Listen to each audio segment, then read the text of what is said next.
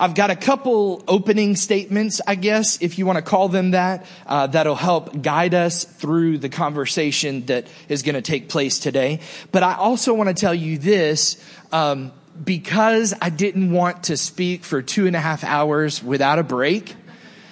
We're only covering 4 of the seals in Revelation 6 today, and we'll break it down to 2 parts, okay? The title of today's message is Jesus the Judge.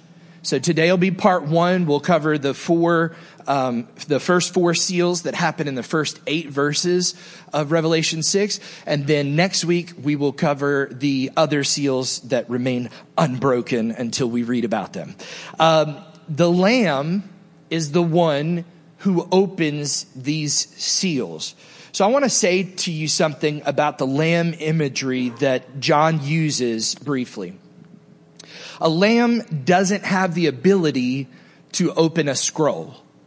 Okay? We've talked about this, but I just want to remind you, without hands or thumbs, an animal does not have the ability. Now, could there be a supernatural thing where he just looked at it and the seals broke? Sure. But just so that you understand, it's kind of like when you have a vision, it's kind of like a dream. Your dream does not always conform to your earthly reality.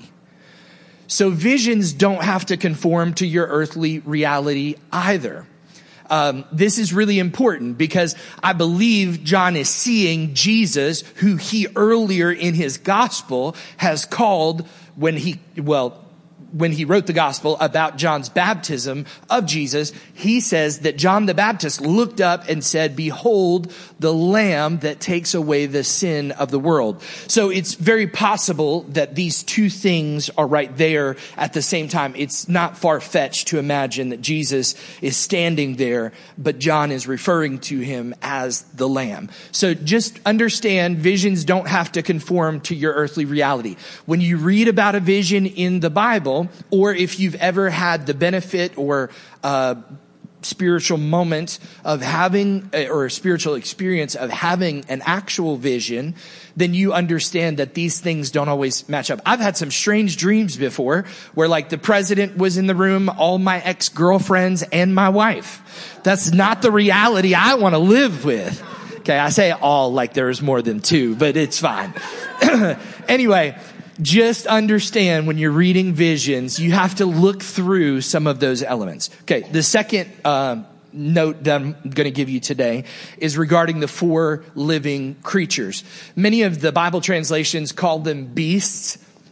The reason why I specifically I really like the ESV version.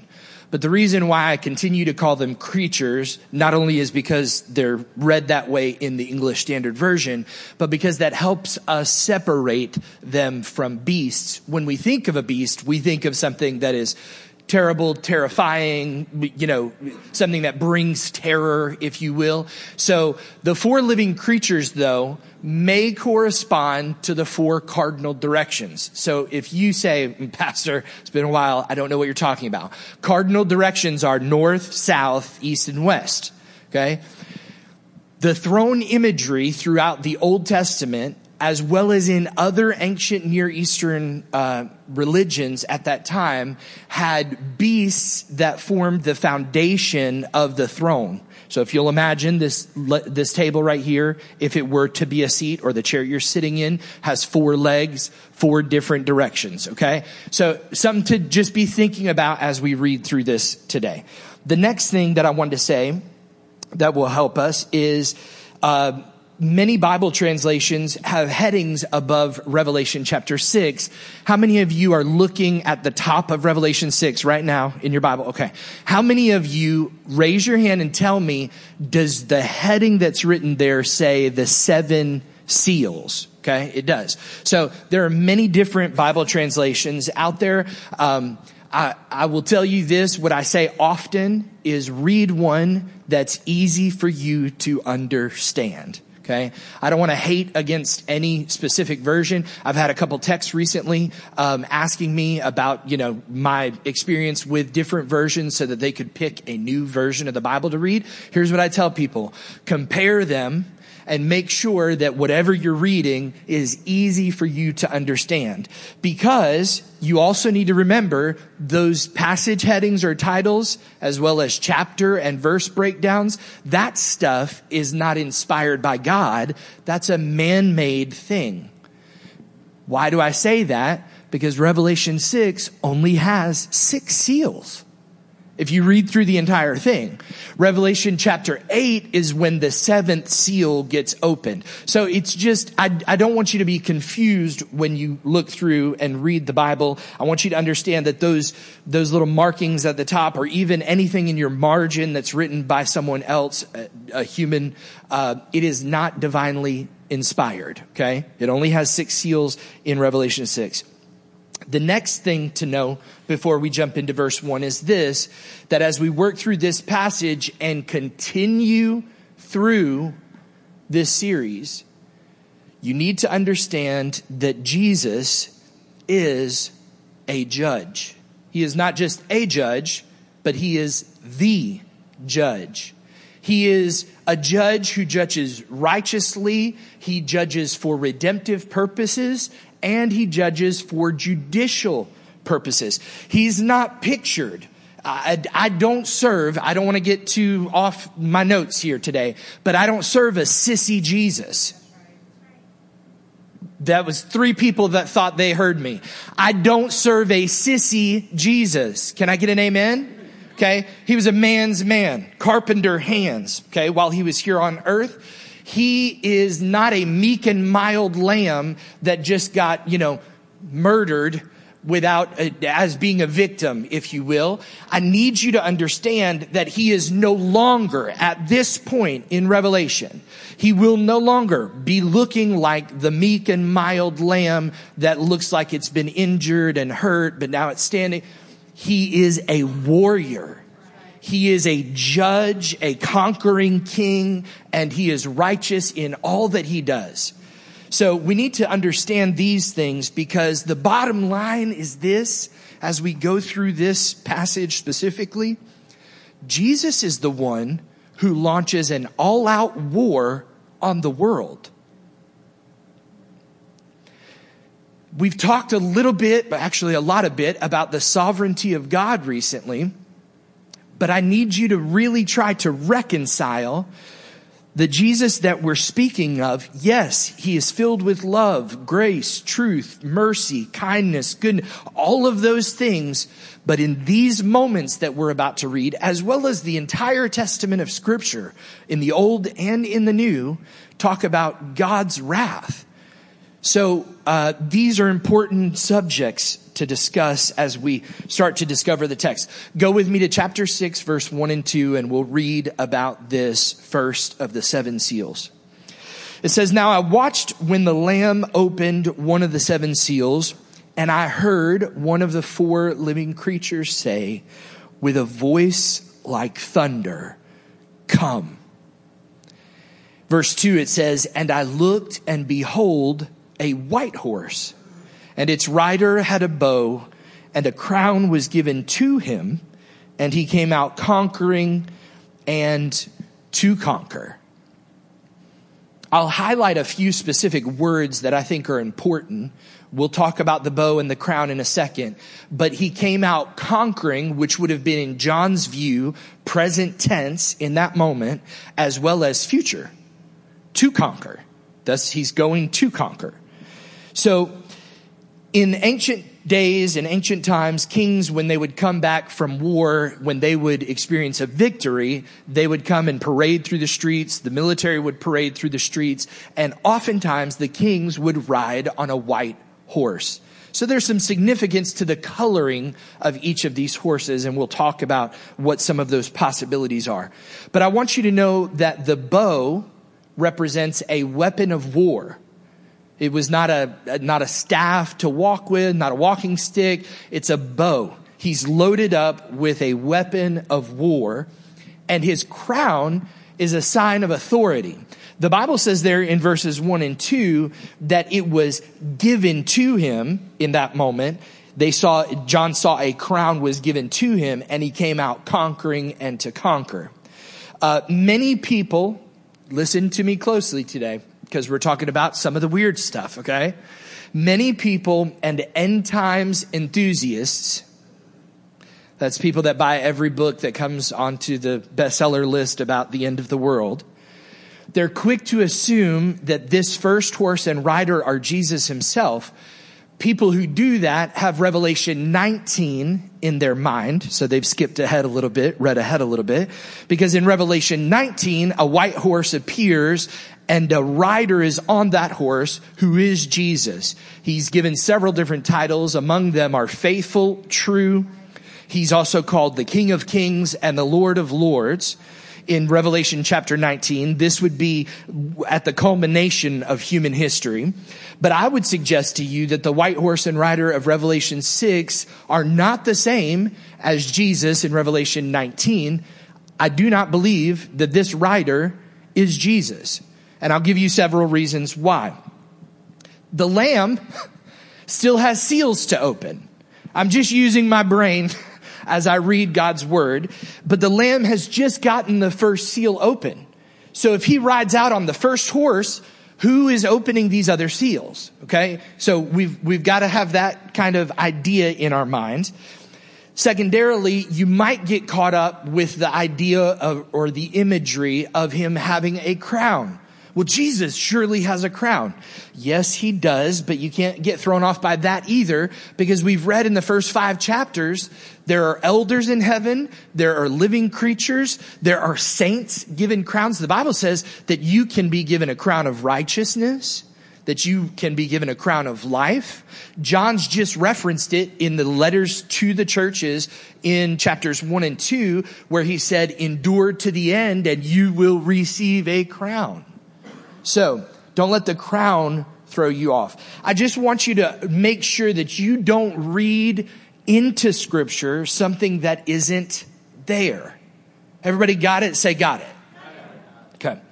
We've got to resist the temptation. Listen to me. I'm slowing down my caffeine output. Settling my heart rate. We've got to understand that our theology must be formed by the Bible, and we must not read our theology into the Bible. Because as we go through this, you've been raised in different settings and environments. Some of you unchurched for a long period of time. Some of you Catholic, Lutheran, Baptist, Methodist, Presbyterian, anything you can name. You've grown up with some sort of understanding, myself included. I was born, like the joke is my mom barely took Sunday service off to go to the hospital and have me. I was raised under the pew, okay? Getting kicked if I made a noise, like they didn't have a nursery back then. I understand. My wife, she's of the same religious upbringing. Her parents are the exact same denomination and fellowship that we currently are, that my parents were. So we've been raised with this understanding or idea of exactly the chronology of end time events. But the problem is, if I just take whatever anybody said to me and I don't actually look at God's word for what it says, then I might not have the right thought. Does that make sense? So I want you to be clear on that. You can't, here's a cultural statement for today, if there ever was one. You cannot make the Bible say something it doesn't. And you cannot disregard something that it does say. We've got to be careful when we read God's word. And it doesn't take a theological degree. You don't have to go to years of seminary in order to be a student of the Bible. In fact, I know of several who are here today, who are part of our church, who love God's word and chew through it. I mean, are real students of God's word. And I'm so proud to have people like that represented in our church. I wish, or I would say like old pastors would say in the old school, I would to God that all of you would be studious when it comes to God's word. Again, I don't want it to sound condescending when I say this. I've said it recently and I will continue to repeat it. Let me say it like this. God wants you to use your brain when you read his word. He really does. Okay, let's go to verse 3 and 4. So we've read about the white horse and the rider who goes out with the weapon of war. Now in verse 3, we're introduced to the next seal and the next rider and the next horse. Verse 3, it says this: when he opened the second seal, I heard the second living creature say, "Come." I want you to stop there and pay close attention as we read through this, because oftentimes a speaker in Revelation will not be named. We're going to find a few names throughout our reading today, but you need to hear exactly what is happening. The second living creature says, "Come," in verse 4, and out came another horse. This one was bright red, and its rider was allowed, given permission to take peace from the earth, so that people should slay one another, and he was given a great sword. So white can represent many things, but we understand it in the in the sense of purity and victory for that first conquering horseman that goes out. The color red, there are many different thoughts about it, but essentially the color of what we believe, human blood, the idea of anger and that sort of thing. It's red hot. It's red. So there's this horse that comes out, and it says here that the rider is given another weapon of war. The sword being a weapon of war, it is not an emblem of peace. So Jesus is the one who's authorizing these things to take place. God himself has allowed these things to happen. And now this second rider comes out and is given permission to take peace from the earth, which allows people, I know this sounds grotesque, but allows people to slaughter one another. And this is God's judgment and his wrath being unleashed on the world. I caution you, and I will say it again later in this message when I read it in my notes, but I'll caution you right here, right now. When I said that about your end time system, if you come to these seals and you say, "Oh, well, it's going to be a real bad day for all them people because I'm going to be out of here," the text doesn't support that thought whatsoever. Revelation 6 does not begin with, "And so God in his kindness took all believers off the face of the earth before any of the bad stuff happened." So that's a challenge, because I was raised with an understanding that I'm not going to really suffer. Which sounds great, doesn't it? Wouldn't you come, just you, Jericho? Okay, 2, do I have the rest of us? Doesn't it sound great to not suffer any of this? This is God's judgment and his wrath being exercised or poured out on the world. When peace is absent, when it is taken, chaos ensues. The depravity of man, and I say man, just humankind, our depraved nature in the absence of peace will cause murder, violence, death, all of these things.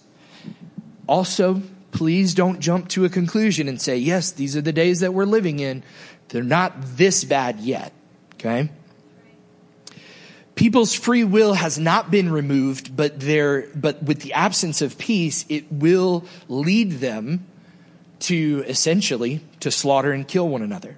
So the rider's given permission to take peace from the earth, and this is something as well that we really need to key in on. God has given permission for this moment, this experience, this thing to occur, this event where peace is removed. God is the instigator of these events. So when we think about the sovereignty of God, we must understand he is the one who is allowing these things to take place. Now, if you were God, you would do it differently, I know. But since you're not, he gets to do it the way he wants to. There's a reason, there's a methodology, there is process behind the God of all the earth all wise, all knowing, who decides that this is okay. And then we, as people of the word and people of the Spirit, need to be reconciling that image of God as being loving, but also just at the same time. So verse 5 and 6 say this. When he opened the third seal, I heard the third living creature say, "Come." And I looked, and behold, a black horse. Its rider had a pair of scales in his hand. Verse 6 says, this is why I want you to pay attention.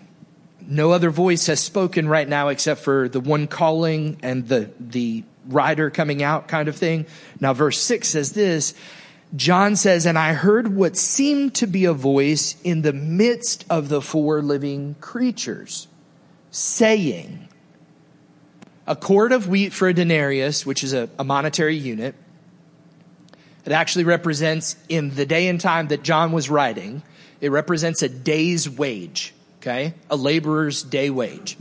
And 3 quarts of barley for a denarius, and do not harm the oil and the wine.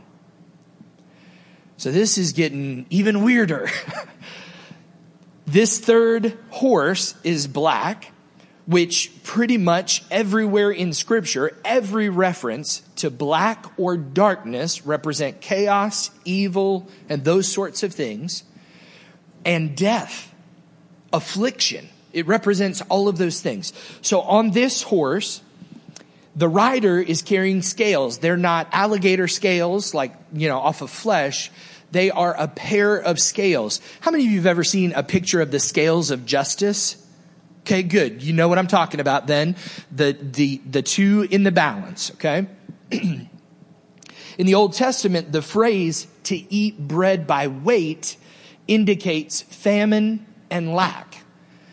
So in a time when there was no famine and there was no lack, you could eat as much bread as you wanted to, and you didn't really have to weigh out things. You went into the market and you said, I want that whole bushel. And they said, give me $1. And, everything was like happy-go-lucky. But in the Old Testament, if you ate bread by weight, that actual phrase appears several times, it meant famine and lack. And this is talking about the scales. So this is not me reaching, because I'm going to connect it here in a second. In Leviticus 26:26, God threatens his people and tells them that if they don't listen to him and if they break their covenant with him, this is what he'll do. When I break your supply of bread, 10 women shall bake your bread in a single oven and shall dole out your bread again by weight, and you shall eat and not be satisfied. Then God commissions Ezekiel. This is just 2 references I'll give you out of several that you can find in Scripture. But listen, Ezekiel's been commissioned by God to do some really strange things. You should read the book. It's hard to get through. But during his prophetic ministry, God instructs Ezekiel to do some of these strange things, 2 of which get detailed in Ezekiel chapter 4. God is basically having the prophet act out what was going to happen to his people because of their disobedience. And he tells the prophet this, on top of, that's moreover, and in addition to, he said to me, Son of man, behold, I will break the supply of bread in Jerusalem. Your version may say staff of bread. This is what the original text implies, is the supply will be broken. They shall eat bread by weight and with joy? No, with anxiety. Why? Because they can't get enough of it. And they shall drink water by measure and in dismay. Verse 17, I will do this that they may lack bread and water and look at one another in dismay and rot away because of their punishment. If you stayed home today instead of coming to Celebrate Church and you turned it on and ended up watching some televangelist, you'd probably hear a fluffy feel-good message about 5 ways to improve your marriage or something like that. And we do those here too, because there are things in the Bible that apply to those things. what I'm trying to get at is this. Everything that we know about, that we don't know enough about the God we serve. We truly don't. So we need to understand God's made a covenant with his people. He set them apart and said, you be my people. Will you? I'll be your God. And they said, literally at the foot of the mountain, they said, and all you have said, we will do. They entered into the covenant with him. And now he says, if you don't obey my covenant, there are going to be consequences. So meanwhile, while the world would like to talk about God of grace, God of love, and only those things, he actually says, I'm going to let some of them rot away because of their punishment. Just to be clear, God is not messing around. This punishment he was going to unleash not on the wicked unbelievers. In Ezekiel, he's unleashing it on his own. In Leviticus, he says, this is what's coming if you don't obey me. So this is a righteous God who is judging justly. Revelation chapter 6, verse 6, we go back there.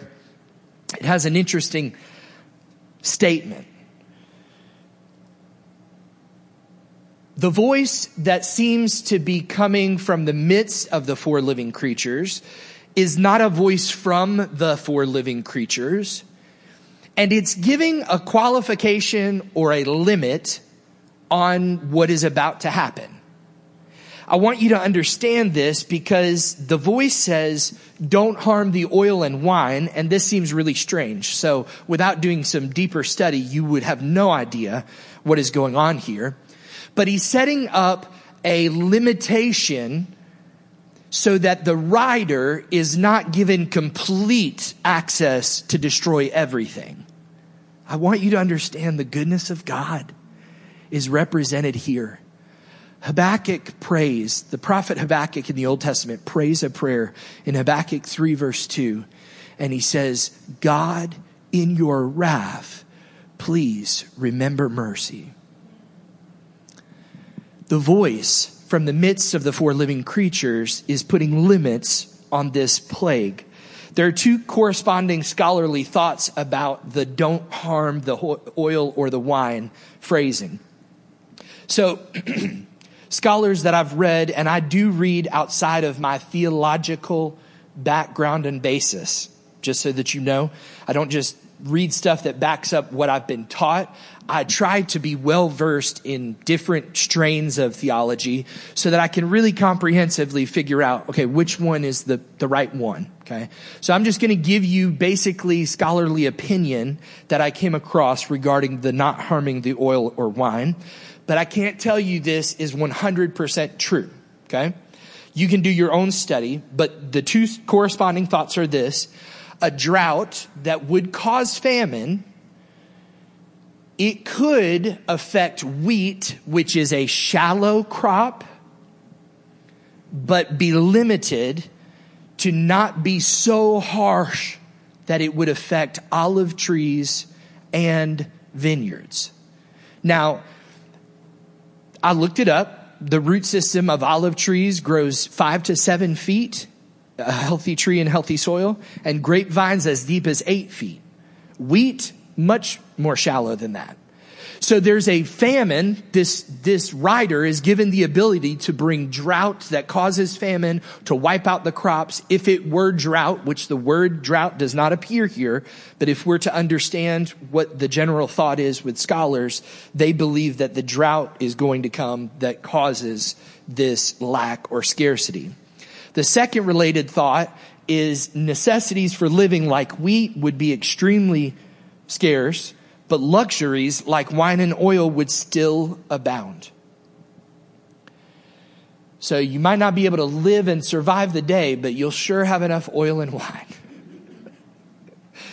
We're not going to talk about drinking wine today, but search the scripture. One last thought regarding this catastrophic plague, though. It will also harm the economy.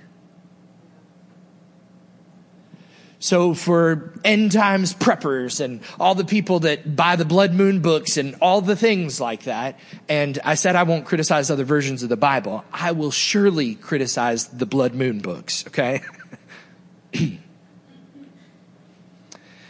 Listen to me. There will be economic disadvantages and a plague that is going to have ramifications when it comes to money, because you're going to have to spend your entire day's wage for a cake of bread, like a loaf of bread, a little bit of flour. So it's important that you really kind of break down each of these things. The voice of God is putting a limit on this so that total annihilation is not possible. So let's recap so far. It's been such a joyful message. The first rider wages war on the earth, brings out a bow. The second rider removes peace from the earth, and he brings a sword. It's really important too, the placement of the sword. We're told that Jesus has a sword, okay, in different places, but his sword is coming out of his mouth in certain places in Revelation, being the word of God, okay? And then, so he comes and he brings his sword and removes peace from the earth and allows people to murder one another. The third now is permitted to cause this famine or shortage, this drought and famine. So now the fourth seal gets opened in verses 7 and 8. When he opened the fourth seal, I heard the voice of the fourth living creature say, "Come." Okay, listen to me real quick. The reason why I said what I said about the four living creatures is because if each of the four do have any correlation to the cardinal directions of north, south, east, and west, there will not be a place on this earth outside of the view and the pouring out of God's wrath. So here's this fourth rider. Verse 8, it says this, I looked and behold a pale horse. Now, you could spend an entire week learning Greek and the word that they use here for pale horse. Some versions or translations actually say green. When I looked up the word, the definition for the color in the original language, it can reference yellowish green. It can talk about grass with that same Greek word that's used for pale, but also it can represent pale coloring, okay, which is the color of death. I've been to funerals. I've seen some really sickly individuals. One of the reasons or one of the ways that you know that someone around you is really, really sick is their color has left them, right? You see them in a pale state. So this pale horse comes out, and it's the only rider that receives, or we're told, has a name. Its rider's name was Death, and Hades followed him. Now, your Bible may say hell, and either of those are interchangeable. If you read the Old Testament, which was written in Hebrew, when you read through there, you'll find a different term called Sheol. It basically represents the place that the dead go to.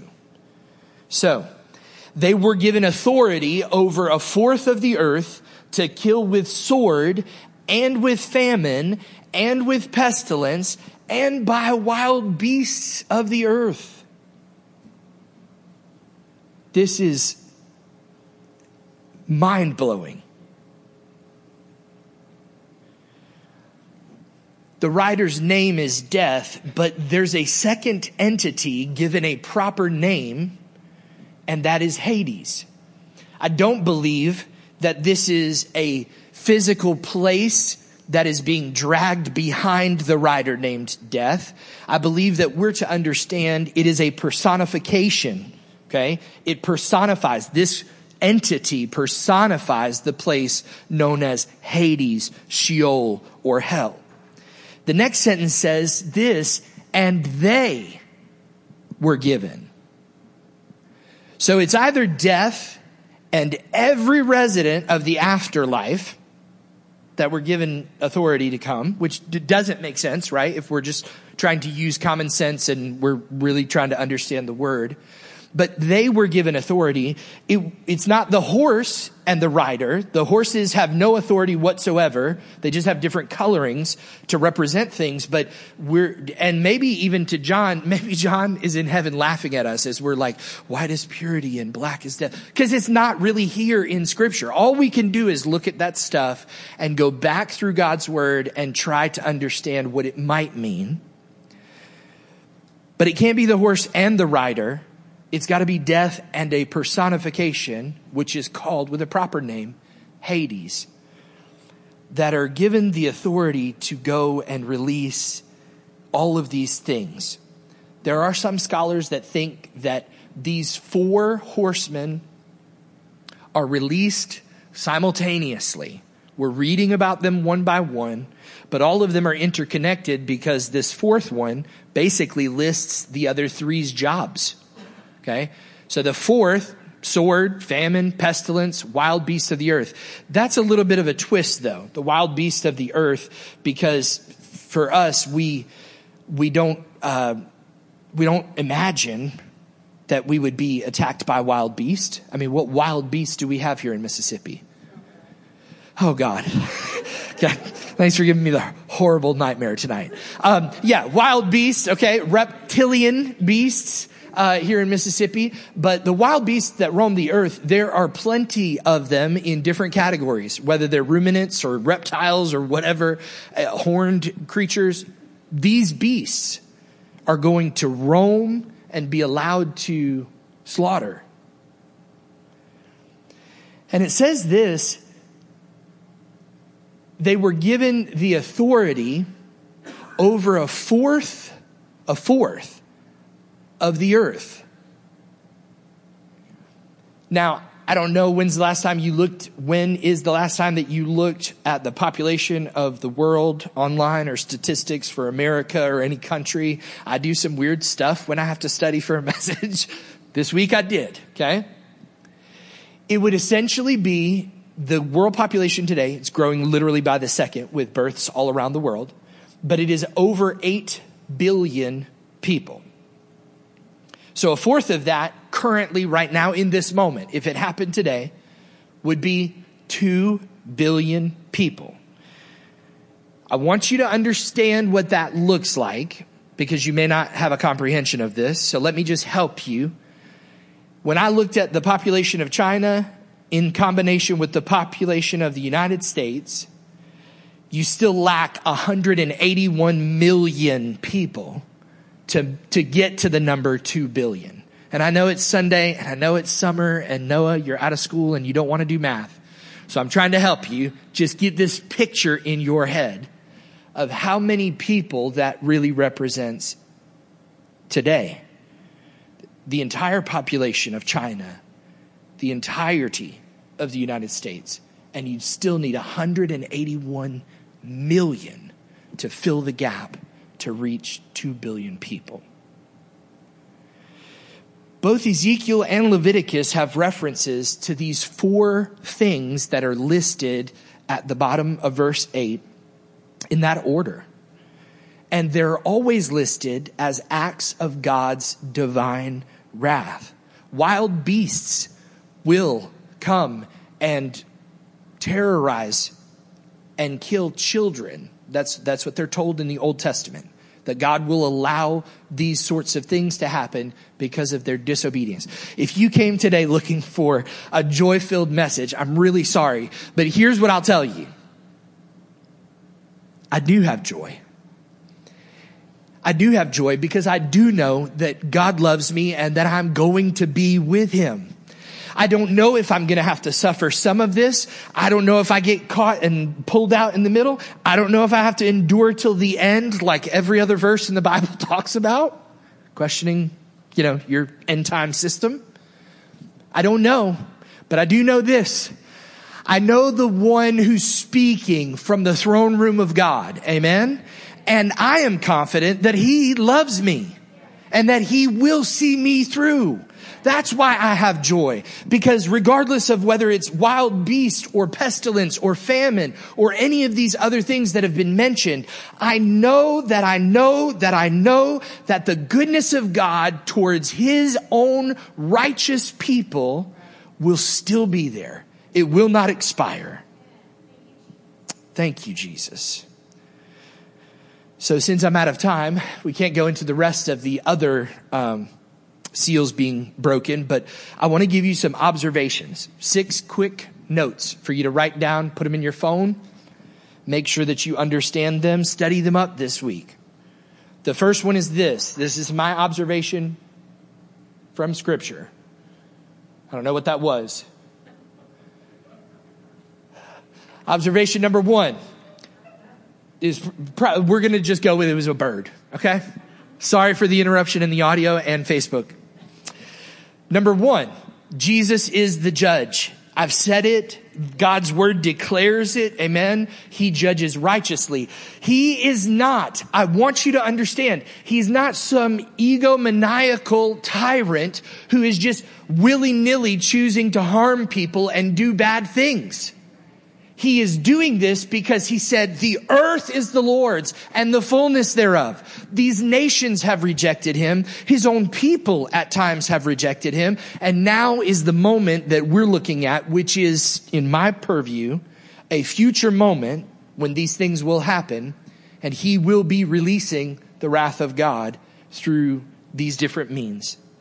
The second thing, and I've already said this one as well, but it's important to make sure that you write it down. There is no textual evidence in Revelation chapter 1 through 6, up until the point we're reading, that say that we will be exempted, that we will not suffer. So Christians will not be exempt. How that works out in real time, I can't try to tell you. I don't know if I understand it fully. I just know that the text doesn't support that the Christians will be exempt. So I want to make sure that you understand that. The third observation is these events are not the end or the culmination of all that God is going to unleash. These first 4 horsemen and riders and all the plagues and the stuff, they're merely signs leading up to the end. And you know what? The end is good.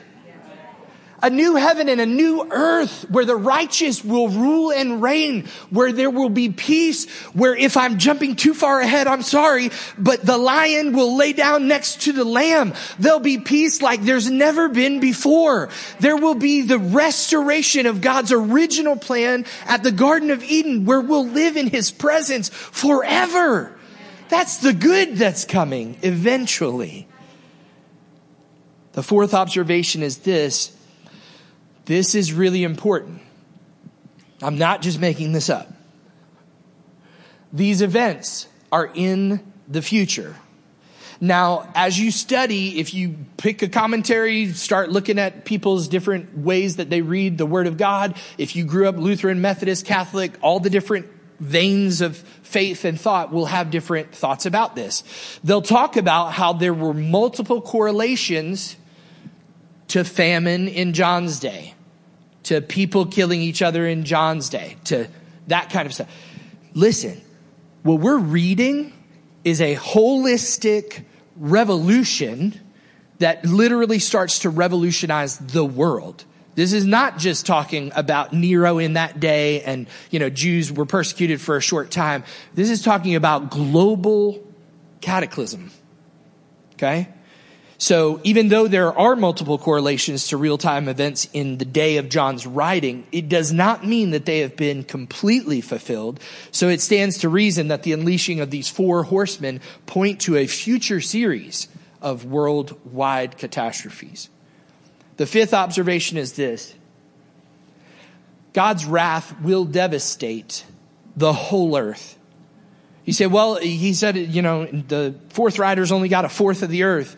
Well, listen, 2 billion people, I can guarantee you it's going to affect the whole earth. The famine, the drought, the pestilence, wild beasts, there is not going to be any safe place. So go ahead and buy your 60-day meal prep. but it's going to last a little bit longer than that. Okay. I don't know what podcasts you listen to. I don't know what TV you watch in the middle of the night, with even the people on the Christian television being like, here, buy your 32-day supply or 3-year supply or whatever. It's not going to be enough. Number 6, in his wrath, I believe the testimony of Scripture from the beginning to our end is that he will remember mercy. If you remember the oil and the wine, if you think about it just being a fourth of the earth, I know it's devastating to think about it, but at least it's only a fourth, right? You have to understand there are limits that are being set there, and there's a reason for them. And I truly believe that in his wrath, he will remember mercy. He always has. And I believe that his behavior stays the same and is consistent, and he always will. This is good news, that in his wrath, he'll remember mercy. I bet you're out there thinking, Pastor, how are you going to close this service? It's just been such a joyful day in the house of the Lord. Listen, it is good news to those who know where they're going. The challenge for you and I is this. And I've been challenged by this specifically this week. I had an opportunity to share my faith with somebody. Shared it briefly, didn't get very far in the conversation. But the reality is this: the world around you needs to hear this good news. I know that this church today is filled with believers. I'm sure there are a few of us that may not be where we're supposed to be in our relationship with God. And I want to give you an opportunity to come to the saving knowledge of Jesus today. But for those who represent the majority here who are believers, I want you to understand, when we read through the details of what is going to happen, don't you want more people saved? Don't you want them to hear the gospel? And we don't have to just put money in a bucket or give to a missionary who comes to visit our church. God has given you, and in fact, our church's vision is for you to not impact the world, but to impact your world. That means talking to your neighbors. That means talking to the person that you always see at the pharmacy or at the wherever you go and visit. I'm embarrassed to say, she doesn't know my name, but the lady at the donut shop knows my order. Okay? You want your usual? I only go once a week. I cross my heart before God. Okay? I only go once a week. But she says, you want your usual? I've got an opportunity, even in the moment of an early morning rush, to minister God's word to her. And I need to be challenged to do that more so than I do. And that's what I'm getting at. That's what I really think that God wants you to do, is on your word. Pastor, I'll get fired if I start preaching at my job. I didn't say go preaching at your job. I said use the relationships that you have and let them lead to life everlasting. Speak the gospel. Stand with me today. Speak the truth of God's word when given the opportunity. Pray for opportunities to give God's word to others. I want you to do this today. I want you to close your eyes and bow your heads. Let's just take a moment of reverence in his presence. If you're new here or it's your first time, don't worry, we're not going to do a whole nother set of worship songs and another message. But we want to give you this opportunity to just enter into God's presence. There may be the challenge of evangelism that I gave you, but it might be something totally different that the Holy Spirit has to say and deal with your heart today. Maybe it's unrepentant sin, something that you need to be forgiven for. Maybe it's something that you lack in your life that you need God's provision for, whatever that is. We often pray this prayer, Holy Spirit, what are you saying to me? I want you to pray that in your heart today, even with your mouth if you choose to. And allow God to speak to you. And then I implore you to obey whatever you hear. God, I thank you for Celebrate Church. I thank you for your goodness to us. Lord, I thank you that even in the midst of devastation, there's still hope. Lord, in the midst of whatever devastating circumstance we currently face ourselves in this life, we know that you are good and that your mercy endures forever. So God, I pray today that you would set free, that you would help, that you would heal, that you would deliver.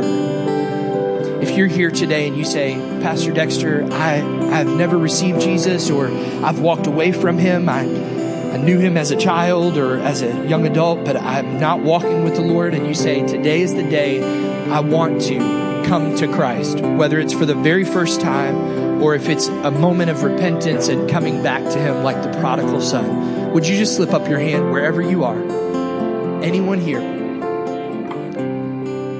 If that's you, we want to pray with you today.